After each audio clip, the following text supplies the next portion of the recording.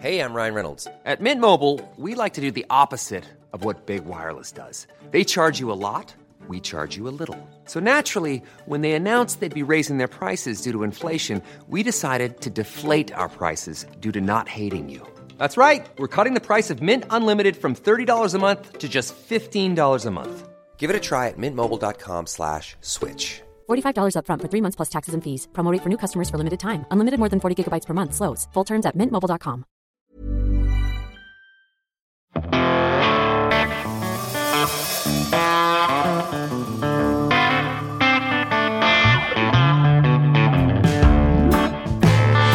Greetings, music nerds, and welcome to Season 6 of Music Makers and Soul Shakers. I am your host, Steve Dawson, coming to you from the Hen House Studio here in Nashville, Tennessee. I'm really excited to be bringing you this new season of shows coming to you on the first and third Wednesdays of every month. I have a great lineup of fascinating conversations with incredible musicians, songwriters, guitarists, steel guitarists, drummers, composers, who knows what else. I've been having an incredible time diving deep with these folks, and I know you're going to enjoy listening. Just a reminder that this year I've taken out the short song samples through the show, as things have gotten way more complicated as far as legal use of music goes, so I'll be making an accompanying Spotify playlist to each episode, which you'll find in the episode's show notes and at the website at makersandshakerspodcast.com. So anytime you hear this cute little slide guitar sound, you'll know there's a track to go along with it on the playlist.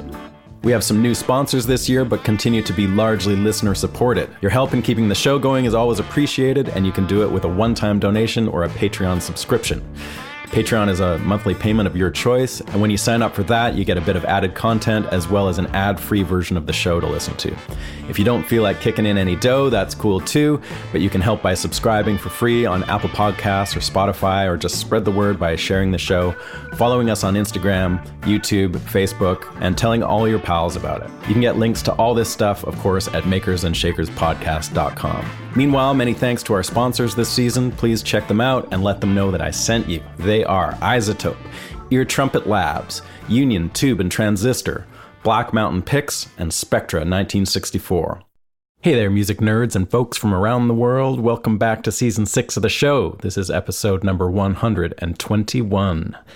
I'm really excited to bring you this conversation with the incredible singer, songwriter, and someone who's had a number of really interesting collaborations throughout her career, Aoife O'Donovan. She has a brand new album out that she recorded remotely during the pandemic, produced by Joe Henry, and the album is called Age of Apathy. And it's a really incredible piece of work. The singing, songs, imagery, layers of interesting guitar parts and other instruments all make what she does totally unique. And I wanted to talk to her about how she worked on the new music. And as it turns out, we had some similar COVID recording experiences, which I wanted to talk about too. One of which was working remotely with the mighty drummer and percussionist Jay Belleros. And Jay was set up in his living room through the pandemic, and his wife Jen Condos was recording him quite often. And Jay did a bunch of work for me that way, and as it turns out, also played on Aoife's record that way as well. And you know, the process of writing and recording for people is already really interesting, but to throw in everyone's crazy COVID experiences and how that affected their lives and process during the last couple of years is just as wild. And it seems like Aoife hit a creative stride after a mid-pandemic move, which I can also relate to. But she moved to Florida, in Orlando, I believe, and the new album is the result of this creative spurt that she had. I first came to know of Aoife through her work with the band that she was in called Crooked Still, and I believe she was the founding member of that band as well. And maybe about 15 years ago, we were put together on a workshop stage at the Vancouver Folk Fest, and her voice and writing really struck me back then. And Crooked Still made a bunch of cool albums over the years, but she broke out and started releasing her own solo records in 2013. And she worked with Tucker Martine on some of those early solo records. And he's been on the show. And I wanted to talk to her a bit about that because he's an interesting dude that makes cool records. And so we get into that here. And she's done a bunch of really cool side projects. Some of them include the trio that she's in called I'm With Her. That's with her and Sarah Jarosz and Sarah Watkins. Both of those people have also been on this show. If you haven't heard their episodes, go check them out. And she's collaborated with Chris Thiele, Yo-Yo Ma, Jerry Douglas, and lots more great people. And I also had the honor to be asked to record Alison Russell's vocals for Aoife's new album. She wanted Ali to sing on some songs, and she came over and did that at my place. So I got a sneak peek of the material from the record back then when we did those tracks. And when Aoife and I spoke for this episode, the record had not yet come out, so I hadn't heard the entire thing, just the songs that I'd worked on and a couple more. But it's out now, and I highly encourage you to go and have a listen and go get yourself a copy. It's called Age of Apathy. You can stream it or buy a vinyl copy, and you can also get info on all of Aoife's extensive touring activities. She's really back at it in a big way at aoifeodonovan.com, and that's AoifeOdonovan.com. How's that? Also, just wanted to put a shout out to Stephen Kaplan and thank him for making a donation to the show this week. It's much appreciated, as always.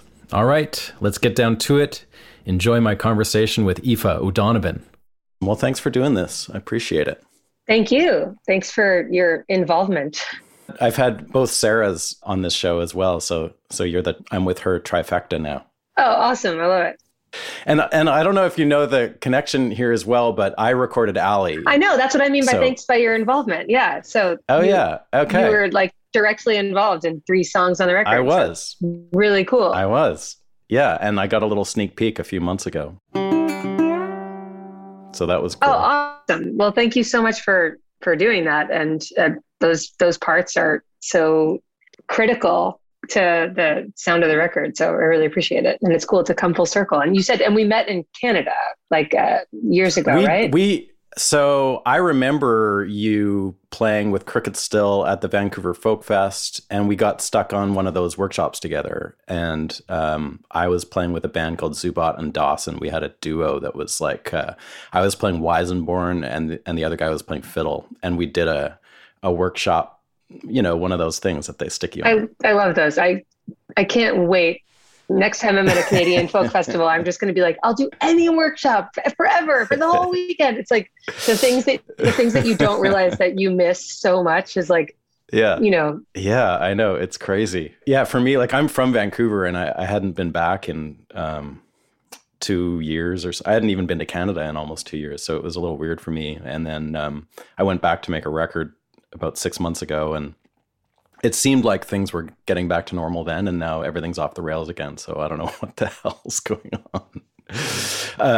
Do you have any bookings for Canadian festivals this summer? Or not yet? I have a lot of bookings for American and European stuff, but I'm going to, when we hang up, this is going to I'm going to call my manager and be like, get me on a Canadian festival. I love Canadian festivals so much. I mean, I really do. And Crooked Still had such a great run at all the Canadian festivals. And I'm with her, did a bunch of them too. And when I was pregnant 5 years ago, I guess now, 5 summers ago, I did Winnipeg and Vancouver. And I remember just like being there pregnant. Like it's just a funny memory I have of doing this festival solo with like a big belly. Right. Is there some connection with you to Vancouver? Like, I don't know if if it was just sort of a random pick, but that song Stanley Park on yeah, I mean, I love Vancouver. That was just random. It wasn't based on it. I mean, it was based on me running a really long run in Vancouver on a really cold morning after I played St. James on the seawall. On the sea, yeah, the whole. It was like a 10 or 11 mile run, and it was one of those just that's a good haul. Yeah, it was. So I was staying at like the Marriott downtown or something. And I remember I did this really long run and kind of wrote that song and then walked from the hotel to Meat and Bread, this place that has these great sandwiches in like the Gaslight District, I think it's called, or Gastown. Yeah. So I love Vancouver. I've had I have so many great like food memories from Vancouver. There's this great place, East West. Do you know that place, East West? No. It's Where's near. That? There's actually a couple of locations, but it's near one of them. The first place I had it was near St. James Hall. Do you know that place I'm talking about? That like for sure, yeah. I played there probably 50 times. I love that place so much, and you get these naan burritos. They're like it's like I do know that place. Yeah. It's like I think about that meal, like that naan burrito is I put that up there. I mean, I really do. And they like, there's a bigger restaurant there. I go there every time I'm in Vancouver. Like now you really know me. This is what I care about, is finding the best sandwich of all sorts wherever I am. Eastwood. Yeah, I forgot about that place, but now that you mention it, I actually they get music in there sometimes, and there's a classical Indian lap steel guitar player in Vancouver that had sort of a house gig there, and I sat in with them a few times there. So that's my dream. That's my dream house gig. I'm moving to Vancouver so I can be my new life. You'll just do it for the burritos. I will. So where do you live now? Are you in Boston? No, I haven't lived in Boston in 13 years, or I grew up there. I live in Florida right now, but I grew up in Boston. Oh, wow. Okay. Yeah. And I lived in New York for many years, and I still have, strong ties to New York. And I came down here. My husband has a job here. He's the conductor of the orchestra in Orlando. And we were in New York for the first part of the pandemic. And then because he was able to do a season, an outdoor distanced masked season with all this open space and beautiful weather, we came down here and we kind of moved here full time last September. And we're staying put here for the time being, and probably end up back in the Northeast eventually. But it's been a really, really nice place to land during all this, because it's progressive. Yeah, it's like a really nice progressive pocket of a crazy state, but it's like so much gorgeous nature, and it's like the hidden secret of the South. I love it here so much. It's great. Are you actually in Orlando? I'm in Orlando. I'm in a 100-year-old house on a brick-lined street, like right in the old part of the town. It's great. Wow, that's cool. Yeah. I'd like to talk about the new record, Age of Apathy. I love it. I don't know it well yet because I recorded some of the Ali Russell's vocals for it. So I heard those songs, and then I've heard some of the other stuff. And I actually got my hands on the whole record this morning. So, but I'd love to talk about the process and where you were when you did it. I know Joe Henry, and we talked when I was going to work on the record, and so I know a little bit that you were doing it remotely. But could you tell me about like how remotely it was? Were you totally doing your own stuff, and Joe was sort of like involved from afar? And I actually recorded some of my own music and had Jay Bellerose play on it, and Jen Condos recorded him in their house. So I think we've been through some similar things lately with that whole thing. And I would love to find out how that process was for you. Yeah, it was a really bizarre process. I've never worked in this way before. I was here in Florida when I started the record, and there's this great school here called Full Sail University in Winter Park, which is right where I am. I'm 2 miles from Winter Park. And I became, I got in touch with people who run that place through my husband. Actually, there's a composer who's a faculty member there, Keith Lay, and he introduced me to Darren Schneider, who's one of the head engineers at the school. It's like an audio recording school, right? It's an audio recording school. It's a huge, they have tons of students. It's an incredible facility. They do audio recording, they do gaming, they do engineering, production. It's kind of like a mecca for young engineers to come and sort of cut their teeth and figure out how to record. And a lot of people go on to do huge things. A lot of the engineers who come through there, but all this to say, there was basically an empty studio that because students were largely not on campus. A lot of stuff was remote last year. And I kind of got hooked up with them and was able to record there with this incredible engineer, pretty much like all the time. I was going, 3, 4, 5 days a week. I would go and then leave the studio and eat my lunch on the way to pick up my daughter from school. It was this really cool because there was no there was no hanging out. It wasn't like we were hanging out in the control room. Right. I was in the booth and Darren was in the control room, and we weren't in the same room. This was like pre-vaccine. We were just recording and staying separate. And it's just these funny things of when you make a record. So much of making a record for me, for all of us musicians, is just about hanging out. Like the hang is such a huge part of being a musician. Totally. And it was funny to sort of not have any of that for this record. It was just like work, go. And, and Joe got involved pretty early on in the process. I had called him. We had been in touch, and we're friends. We've worked together before on shows, never in a recording context. But I'd always wanted to make a record with him. I really connect with him. He's such a beautiful soul, a beautiful spirit. And I called him. I said, do you want to do this record together? And this is where I'm at with it. I've got these songs I'm working on and I have the studio, but it's all going to have to be remote because there's not really any way to kind of gather in a way that makes sense. It just felt like it was too stressful to try to, I don't know, do something like that. I have a child. I live in Florida, like nobody's near here. So he signed on and the songs just kind of started to roll out. Like I was making these demos myself in Florida. I was recording acoustic guitar, electric guitar, piano, Rhodes, vocals, etc.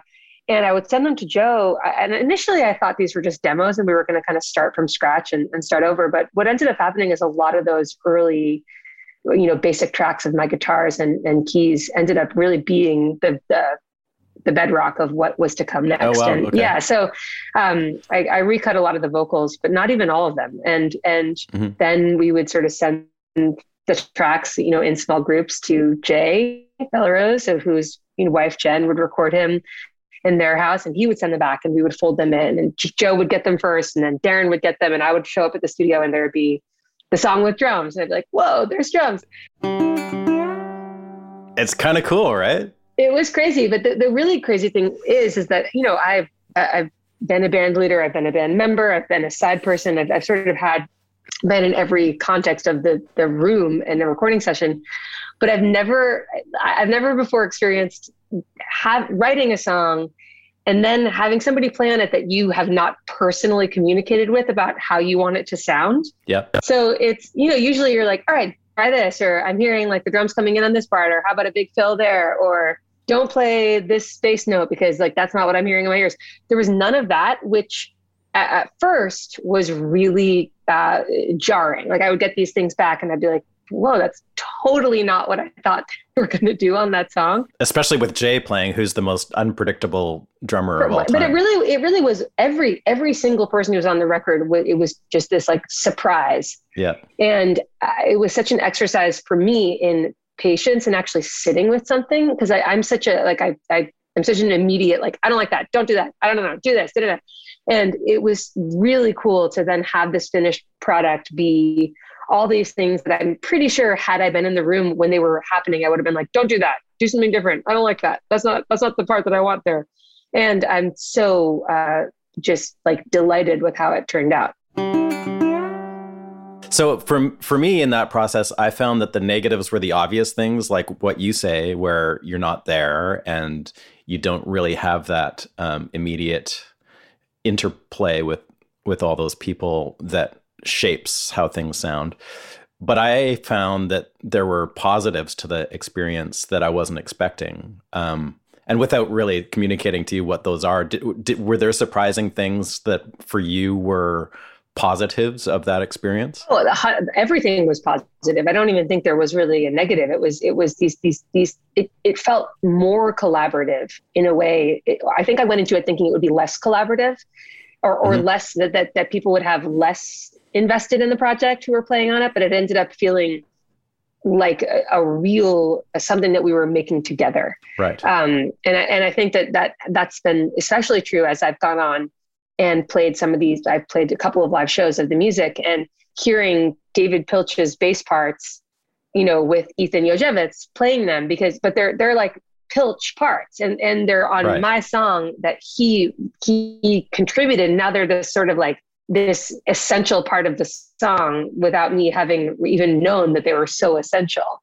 I think that's a really cool thing. And Ali's vocals on on Prodigal Daughter and on Elevators, like just these really cool things that were different than how I was sort of imagining them be just to sound in my head. Then she sings them, and then that becomes the jumping off point for whoever's going to do it live. Or it just feels like everybody now has their own stamp on it, and it's just I love it. So were you communicating at all with Jay and David and Joe was. I wasn't personally. Like I think I really left that in Joe's hands, and I think he was communicating, but letting them really. They were kind of going back and forth, and sometimes he would send me like a sketch, and I'd be like, "Yeah, that's cool." But this the first, I remember the first thing that Pilch played on was like The Town of Mercy, a song that Joe and I wrote together. And he sent back this idea of this opening, his bass entrance. And I was like, oh, like I'm just really not sure about that. And I kind of sat with it and I was like, yeah, I'm really not sure about that. I think I would like to hear a couple other options, and I'm pretty sure I'll go with another option. And then I sent back some more options, and I was like, yeah, how about this way? And then it turned out that once I had heard that thing, that first way he did it, his first instinct, after like a week or something, I was like, it just has to be that. I have to go back to that because now it's in there and it's like, right. I can't get it out. How was the writing process for you? I don't know at what point you started writing all this material, but was it like post-pandemic? Had you ever had a chance to play any of these songs live before you recorded them, or was it all just sort of born out of that? No, okay. God, no. It was all born out of this time. I had started writing. I think the earliest scraps for this record probably started in January of 2020 before the pandemic, because I was sort of getting into the mindset of trying to write for a new record. But really, like the earliest scraps, I think like the verse of What Do You Want From Yourself, I think is like the only thing that came from before the pandemic. Okay. And Prodigal Daughter actually had kind of been kicking around. Like, so I started writing it with Tim O'Brien like almost a decade ago. Oh, really? But the rest of the material, in addition to a couple other songs that I recorded that didn't make it on the record that I released over the summer, were all pandemic. I wrote them all during the pandemic. And mostly, in the post-summer 2020 pandemic, like starting in September. Started writing some stuff when I was still in New York, but most of the stuff kind of was finished when I got down to Florida and kind of had space and, a room to write in. This is like my sunroom, and I had lots of light. It's so bright that I have to have the blinds drawn right now, but it's like I had this really nice space to be, and my daughter was in school, and I had kind of rediscovered my creative, juice, I guess, which was definitely not there the first part of the pandemic. That's sort of a short period of time. Like you must have been very productive for those couple months. It was wildly productive time. It was really, I wrote more music in that time period than like I will ever write again. Like I don't really know where it came from, but it came out. And so you were writing, and then at what point did you get involved with Joe? Like at what point did you feel like you had the material at least underway to start forming it into a record? It all kind of happened pretty quickly. I probably had like 3 or 4 or maybe like half the material before I called Joe. And then starting I think I called Joe in December, like right before Christmas or right around the holidays. And I got back to Florida January 1st. And then I just like couldn't stop. I was just writing. And I would write something and I'd be like up in this room at night. And then I would wake up in the morning and I'd go to the studio and cut it. And then I would listen to it. And then I'd like add another verse or take a verse. Just because I had the studio sort of like almost as a workspace as well. Yeah. It enabled me to be more productive, I think, than I would have been had I just been at home. Right. And I was sending Joe demos, sending him lyrics, like he was writing back, recording, sending stuff. Like, so by the time I think we finished that like round of, I think we had like 13 or 14 songs really pretty quickly, like by mid-February or the end of February. And then we started sending stuff out. And then it kind of took another 2 months to get it all back. So he's a very much like a live, everyone in the same room kind of guy. That's how he's always worked. I don't know if he did any other records in this way during the pandemic, aside from his own. His own, yeah. So was he hesitant about doing it this way at all, or was he in? Not at all. He had just done his own record this way. So I think he really jumped in. And it was so exciting at the end of this process when we were able to be together and mix or master the record together. We mixed all on Zoom. Are you drinking a beer? No, it's a sparkling water. Oh, okay. I've never seen that can, but I guess it's from Trader Joe's. I see now. I was like, geez. All right, buddy.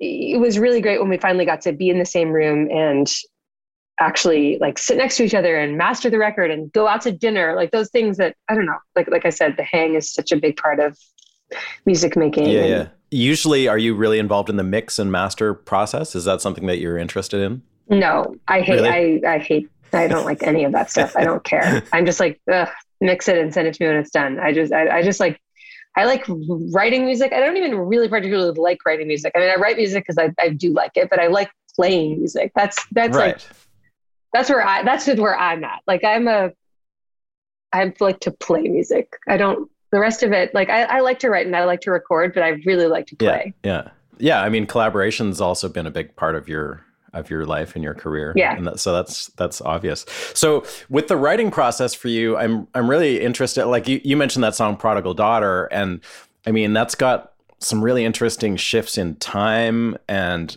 the melody is so unusual.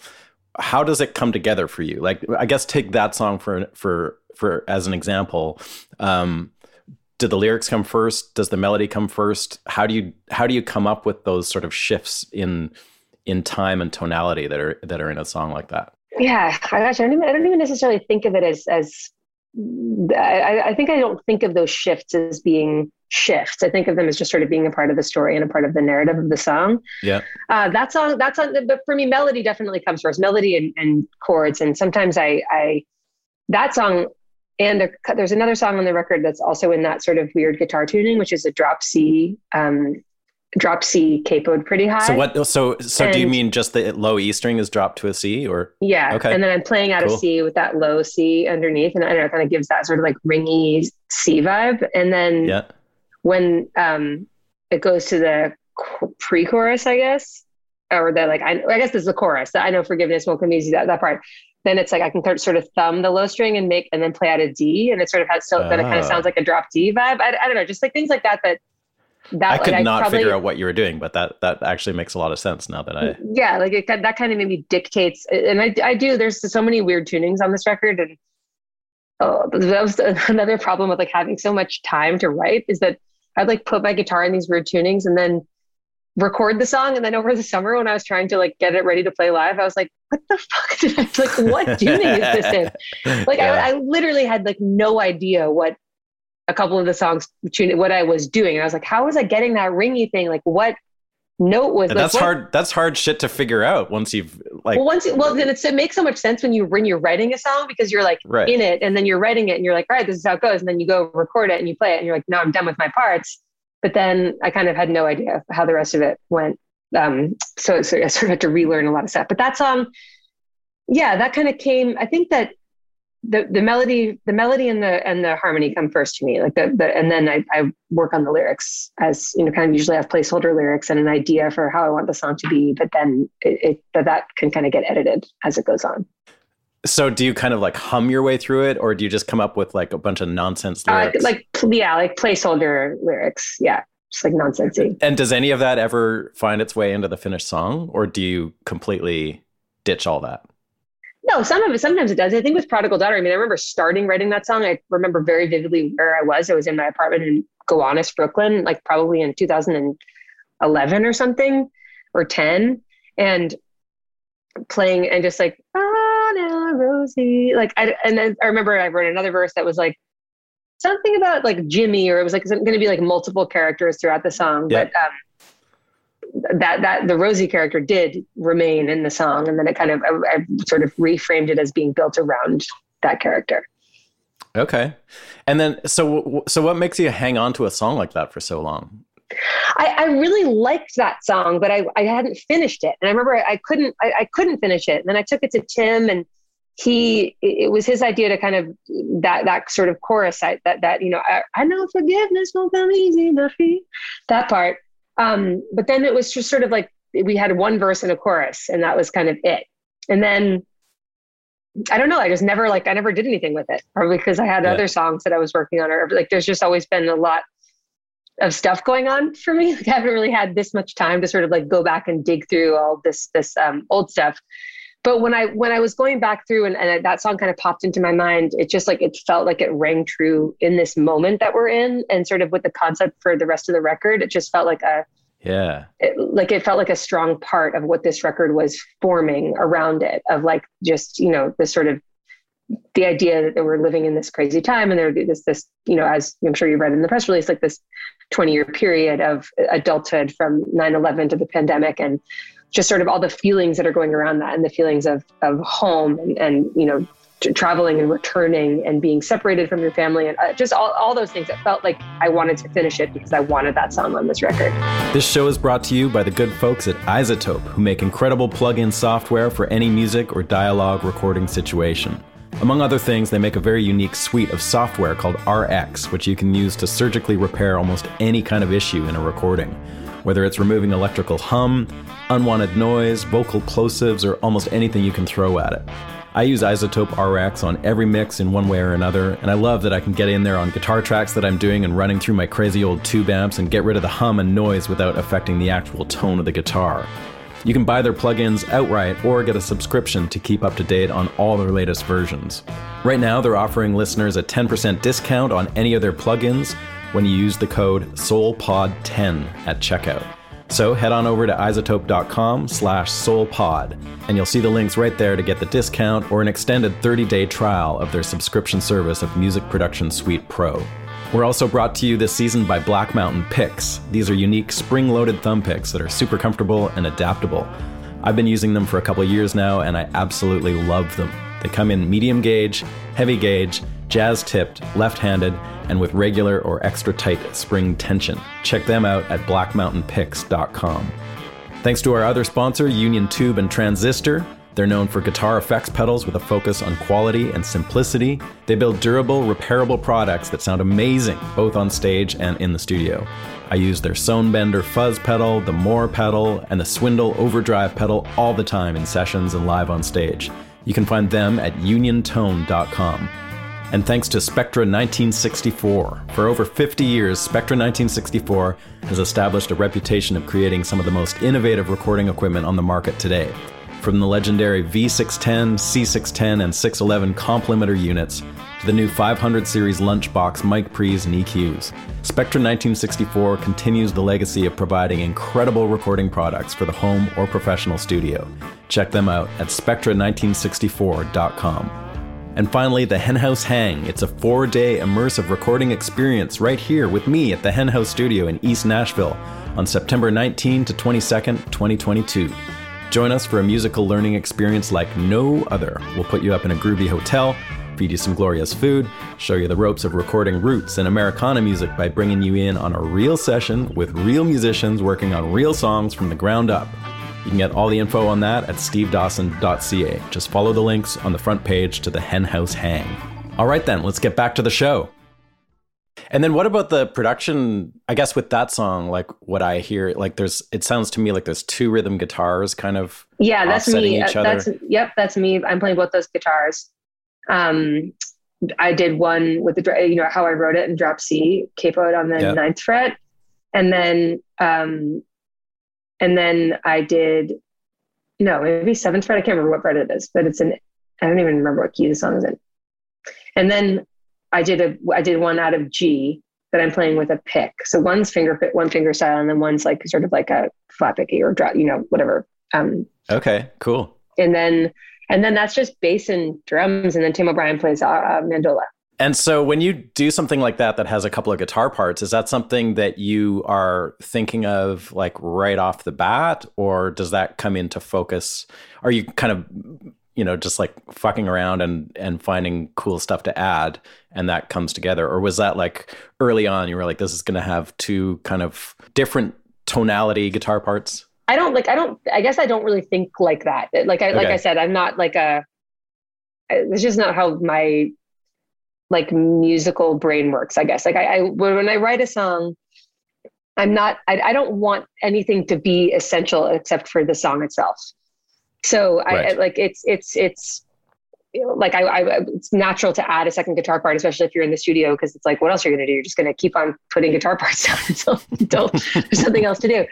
But I do feel strongly that songs, at least songs that I write, can just be whatever, like can exist almost without anything. And I think that when I got to do that song with Ali at Newport, it's just me playing just the fingerstyle part, capoed high, and the two of us singing. And I feel like that's kind of all it needs. Like, you know what I mean? It doesn't even need, I don't think it needs the other part necessarily, right. But it's the kind of song that hopefully people will want to play. And it's an easy guitar song. And it would probably sound great with 10 guitars around a campfire. You know what I mean? It's like sort of, But I think as a writer and as, somebody who makes records, I don't want the production to ever be so extreme that the song, that you lose sight of the song itself. And the song needs to be able to stand alone without anything, without drums, without bass, without anything except for, the music and the chords.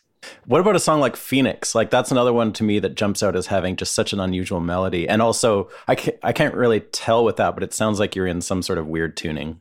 Yeah, I am. I'm in drop D. The two E's are both tuned down to D.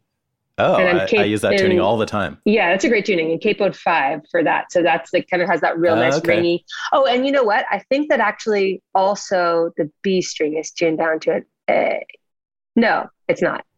Oh, then that's Dadgad. No, it's not Dadgad. It's just the two. It's just the top two. Yeah, it's just. Sorry, it's just the bottom and the top. Yeah. The E's down to D's. Yep, E's down to D's. Yeah, and then it kind of. I use that all the time. I love that tuning. It's a great tuning. It's so ringy, and then I like a lot of the sort of high, like just utilizing the lowest two strings with the slide down of the chorus. So in that song, were you in that tuning messing around and that's how the song came together? Like, the melody is just so unusual. Kind of, yeah. I that song actually started with me looking through some old notes, and I saw I'd written down just one phrase. I wrote down "Time's not the villain," and I don't know. I just started like that. That was really a jumping off point for where I was at with the concept for the record, or just in general where I was at in my life of being like, I have not written anything. I don't know what am I doing, what's happening with this pandemic. We're still in it. Like, I don't have any shows. That's all, like, my whole life is playing music. And I just sort of started to think about that as a concept. And then it kind of just became this mantra of like, fever's got me shaken. I know when I came up with that chorus, I just remember being so happy. Like, I was so euphoric after I wrote that song, like literally euphoria that lasted for like weeks, because it felt like this catharsis of, it was like a breakthrough. It was a breakthrough. That song was like a complete breakthrough for me. And I feel it was a phoenix. Yeah, exactly. And it's then that was what it was about. It was about like rising up out of it and like coming out of the fever and being like, I'm ready to move forward now. And it like, yeah. And there's something about that tuning too, that I kind of think just has that sort of like ringy, positive, but like still, I don't know, like nebulous, because it's not super 30. I don't know. It's just, I'm really proud of that song. And then like B61, that's the one, that's the bus number, right? One of the bus numbers. It's actually two bus numbers on the record. Right. Lucky Star is also a bus. Oh, okay. So that tune is sort of based around keyboard. So are you like, do you play piano? Yeah. I've never seen you do that. Okay. Yeah. Well, I wrote that song on piano. I wrote a couple of the songs on this record on piano. And I do also play a lot of piano. I'm playing piano on Galahad and playing piano on Oh, cool. Okay. Town of Mercy. And there's a bunch of stuff I play piano on the record. But I don't play piano live because I don't have travel with piano. But I wrote B61. Actually, I started writing that maybe like a month into the pandemic, 41 days into the pandemic, actually, when I got to that last verse of for 41 days and as many nights. But then kind of reworked it and worked on the bridge a little more when I got down here. And that started as piano. And there's more, I feel like that's maybe why. I'm not sure if I would have come up with that bridge on the guitar necessarily. And like the slide back into the original key. Yeah. So when you play that live, like going forward, will you just play that on guitar? Yeah, we have played it live and played it on guitar. And it's actually, it's really cool. It's like more spare. And the band that I'm touring with behind this record is Isa Burke on electric guitar, Ethan Yojevitz on bass, and my friend Robert McMillan on drums. And it's been a cool thing where it starts with just bass. And then I come in. I also have some acoustic versions of all this stuff that you can hear that I recorded as sort of like a companion piece to the record. And there's a really cool, just a guitar version of B61 that I like a lot. Oh, nice. I like that song a lot. It's cool. Thanks. So you have been doing some shows. I mean, did some shows in the fall. I did shows up to the end of October, kind of a variety of rescheduled shows and mishmash of stuff, some with the new Age of Apathy band, and then some sort of with string quartet that I was supposed to do in March of 2020. And we're hoping we're supposed to be in Europe for 3 weeks this month and next, but that's, obviously not not in the cards at the moment. But it looks like all the US stuff is going to be good to go. It doesn't start till the end of February. So I think we'll be in good shape by then. The obvious differences aside from making your other records, I'd love to hear a little bit about how the process was different for you from, so working with Tucker. I guess he did your first solo record and your second solo record. Exactly. And he's a great guy and has it's got a great vibe. Was he like, how did you hook up with him in the first place? I hooked up with Tucker. I had been a Tucker Martin super fan since 2003. So which stuff of his were you super into? I'll tell you, I met Sarah Siskind in 2003 at the Four Corners Folk Festival. And she and I were both singing with the Wayfaring Strangers, or maybe it was 2004. I think it was 2003, but I could look it up. So this kind of jazz bluegrass band out of Boston that was sort of like a large 9-piece touring outfit. And I was very young. I was probably 20 years old. And she gave me her CD. This was like back in the day. And I was absolutely blown away by it. I was like, what is this? Like, what is this music? There's Bill Frisell. There's all this weird shit. And it was produced by Tucker Martin. That was the first time I had ever heard of him. It's called Covered. It's her first solo record, I think, from when she was quite young. And it blew me away. And I sort of like said to myself then and there, like, I need to make a solo album and it needs to be produced by Tucker Martin. And I hadn't made any records at this point. Like, I'd recorded a little bit with Wayfaring Strangers, and Crooked Still had maybe just recorded our first album. Okay. But I sort of set this goal for myself that I wanted to make a record with Tucker. And fast forward, we had crossed paths, and fast forward over the next 8-9 years. Finally, I met him after he did an Abby Washburn record. I was on tour with Crooked Still and our friend Jamie Dick, who I'm sure you know through. I do very well, yeah. Yeah, Allie. He was on tour with Crooked Still, like tour managing or driving us around. It was really awesome. It was a great vibe. And Jamie invited Tucker to our show at the Aladdin, and we met and we just hit it off. And I was like, I really want to make a solo record. I haven't done it yet. At this point, I was like in talks with some labels to do a solo thing. And I was like, would you want to work with me? And he's like, yeah. And then that's basically how it happened. I sent him some song ideas and we got together and we made Fossils, and then we made Magic Hour, and we're super close. And like, I'm sure we'll work together again, because we have a great deep friendship. And he was at my show, one of my shows I did over the summer, and then again at Newport. He's just the greatest. He's the greatest guy. So when you worked with him, like say on Fossils, like was that intimidating at all because you held him in such high regard, and then suddenly you're in the studio with him, or was it very relaxed? He's just like not an intimidating person. No, I know. So it's a no. Maybe it was like for the first day because I didn't know him yet, but he's such an immediate like I feel like he's a family member. Like he's just such a good, kind, loving human who just like has such incredible ears, listens so hard, cares so much about the music that he's making and the records that he's producing, like almost to a point where you're just like, wow, like he's like, yeah, and I was out for my walk at midnight last night listening to all the stuff we did today. And I'm like, dude, like he's just Jewelry isn't a gift you give just once. It's a way to remind your loved one of a beautiful moment every time they see it. Blue Nile can help you find the gift that says how you feel and says it beautifully, with expert guidance and a wide assortment of jewelry of the highest quality at the best price. Go to BlueNile.com and experience the convenience of shopping Blue Nile, the original online jeweler since 1999. That's BlueNile.com to find the perfect jewelry gift for any occasion. BlueNile.com. Even when we're on a budget, we still deserve nice things. Quince is a place to scoop up stunning high-end goods for 50 to 80% less than similar brands. They have buttery soft cashmere sweaters starting at $50, luxurious Italian leather bags, and so much more. Plus, Quince only works with factories that use safe, ethical, and responsible manufacturing. Get the high-end goods you'll love without the high price tag with Quince. Go to quince.com/style for free shipping and 365-day returns. He's really special. Does he play drums on that stuff, or does he? He doesn't. No, he brings a drummer in. So he actually introduced me On Fossils, my friend Robin McMillan played, who's going to be in my touring band for this record. And then Tucker introduced me to Steve Nister, who is a great drummer who played, he played in the Brian Blade folk band, Mama Rosa. He was a Portland-based guy.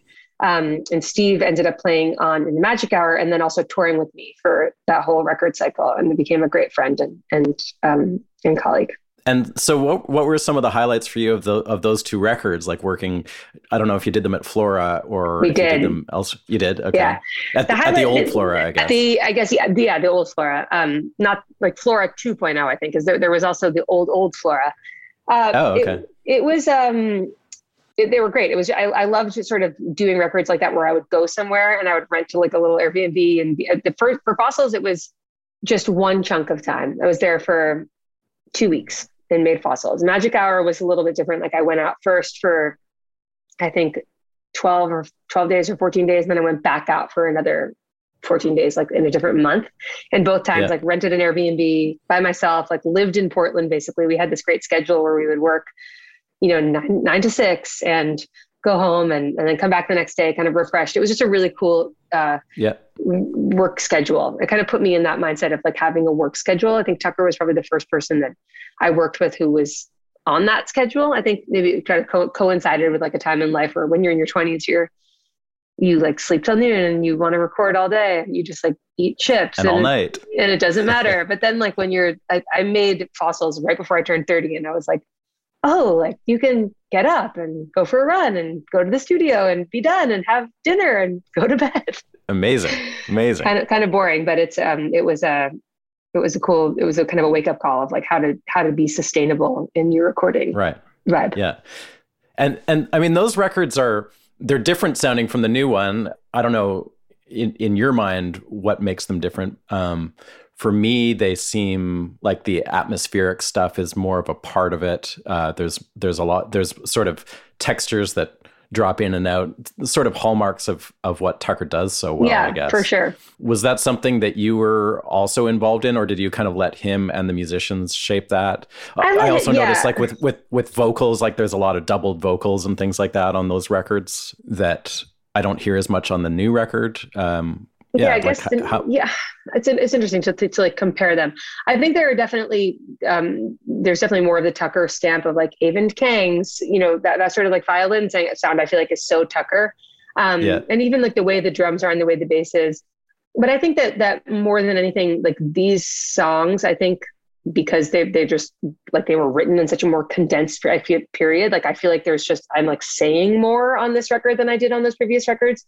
Maybe because the time is different and because the songs were just sort of written in like a fury in a way that they weren't on previous records, especially Fossils, where I was sort of, when you make your first record, you're kind of drawing from this well of material that you've had for, kicking around for your whole life as a songwriter, and you pick whatever you want from that and you kind of put it together as a record. But I do also think that how we've made records and how we think about records has changed in the last 10 years. And even since I made Magic Hour, or in the fall of 2016. No, because it came out. I know. I feel like it came out in January of 2016. It's got the date on it is 2016. So you must have made it in 2015. I think I made it in 2014. Oh, okay. I think I recorded it at the end of 2014 and then it came out a year later. Like the way that, I'm pretty sure that is how it happened. So it's like, I think how we think about records is just different now or at least how I think about records is different now. I wanted to ask you about that song Beekeeper. What record is that on? Fossils. So that one, is that a crazy tuning as well? That's just drop D, capo 3. It is? Yeah. That's such a cool, like the whole picking, the whole vibe of it is cool. Is the finger picking stuff like that? Like, do you use your fingers? What's going on? Yeah, I use my thumb. I use my thumbnail, and I use mostly these two fingers, like my claw. But then these three, and then sometimes I throw in these two. Okay, so guitar wise, do you have distinct influences in your mind, like people that you figured out how to play from, or were you always sort of like figuring out how to accompany yourself to get your songs across? I guess I had a guitar teacher when I was in high school, and like who taught me basic guitar stuff. But I other than that, I would say I'm pretty self-taught and pretty mediocre. But I like listening to people like Joan Baez and Bob Dylan, like even that sort of real like finger style guitar. I feel like those are the songs that I learned how to play first. Do you remember specific songs? Like Sweet Sir Galahad, like, Don't Think Twice, It's All Right. That's actually a pretty tricky little number to play. Yeah. But I feel like those are kind of some of the first songs that I learned how to play. And then I think I've spent a lot more time playing the guitar and practicing the guitar and getting better at guitar over the years, especially in the last couple of years. I think when I'm with her started, I felt like I really had to up my game and try to at least come up to where they are halfway. They're like serious instrumental virtuosos, and I'm just like playing rhythm guitar. But I think that definitely made me a more confident guitar player, I think, which then makes you a better guitar player. You guys, for I'm With Her, came together at some festival or something, right? Or were you old friends from way back? We were old friends. I mean, we've all been friends for many years, and sang on each other's records and hung out at festivals, et cetera.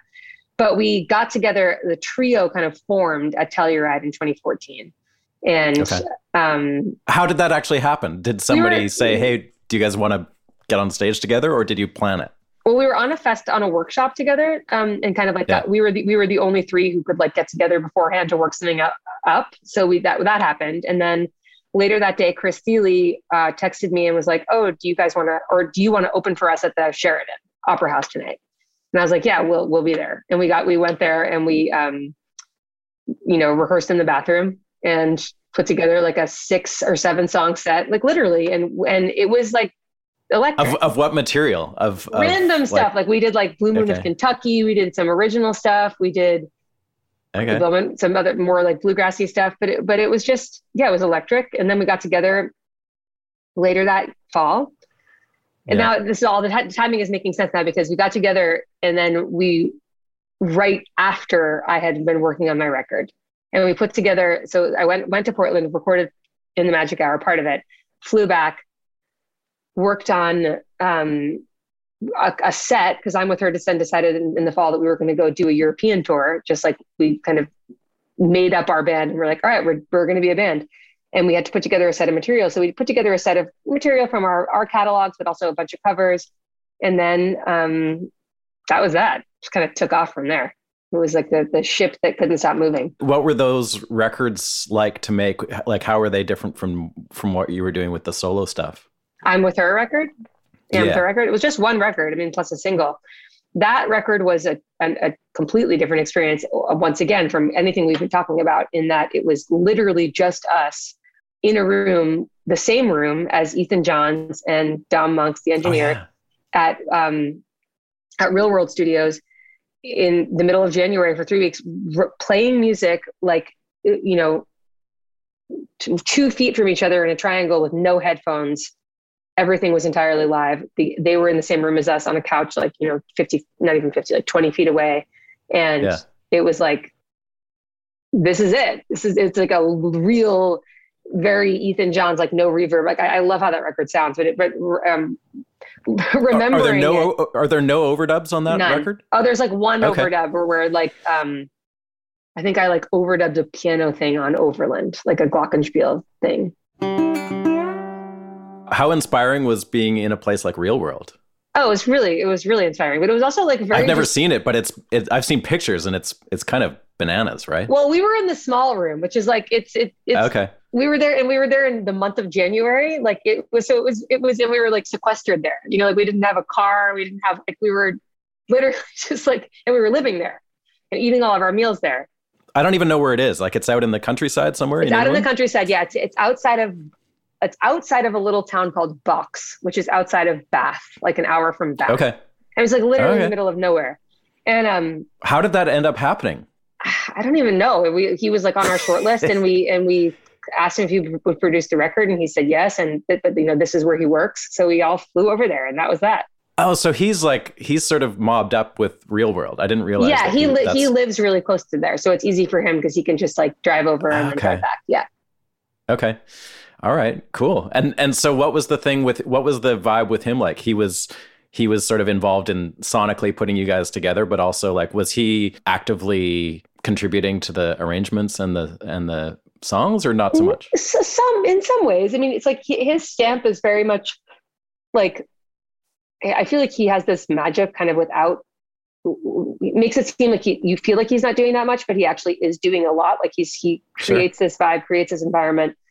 And yeah, like just kind of is able to coax this magic thing out of musicians in a way that's, I don't know, it's really weird. I just finished watching Get Back finally last night. Have you watched it? I did, yeah. I can't stop thinking about it. I watched the first two before Christmas, and then for some reason, we tried to get my family to catch up so we could watch episode 3 together, but nobody did. And so we finally finished it last night. We watched episode 3 last night.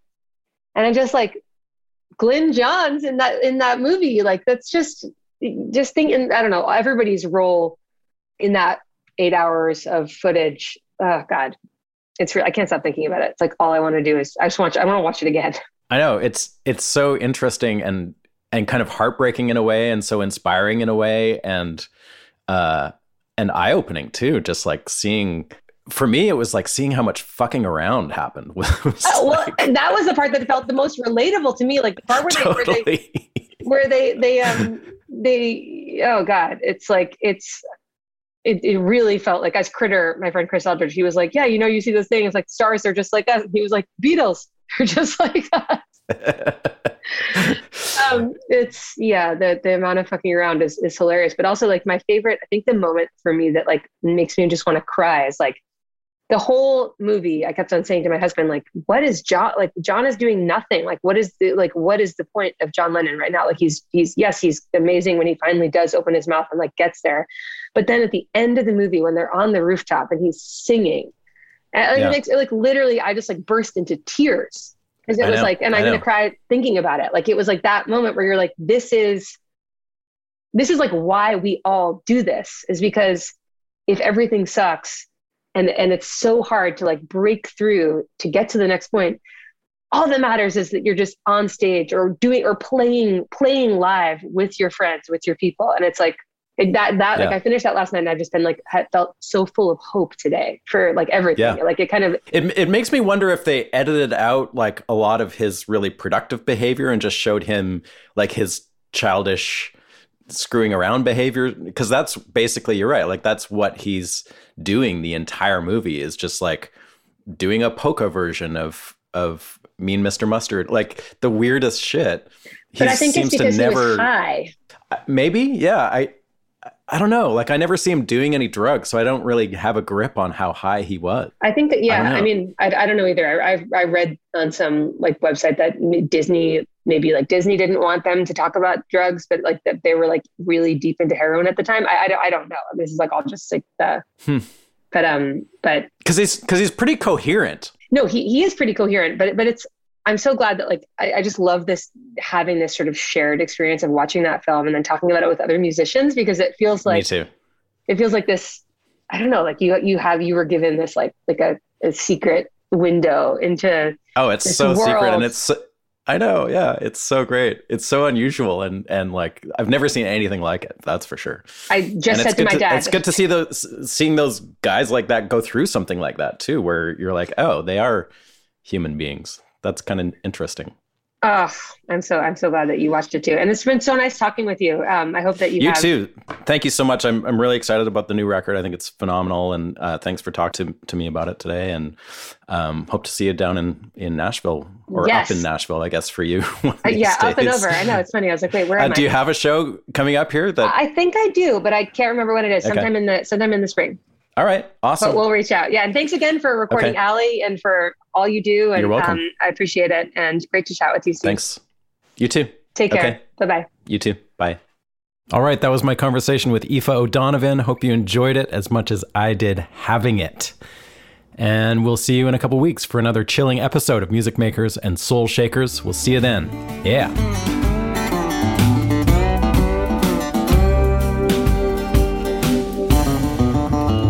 Music Makers and Soul Shakers is produced at the Hen House Studio in Nashville, Tennessee by Steve Dawson. Please remember to subscribe to the show and follow us on Instagram, Facebook, and YouTube. You can find more info on this episode, including show notes and an audio playlist at makersandShakerspodcast.com. Thanks again to our amazing sponsors this season: Ear Trumpet Labs, Union Tube and Transistor, Black Mountain Picks, Isotope, and Spectra 1964. Thanks for listening, and we'll see you next time.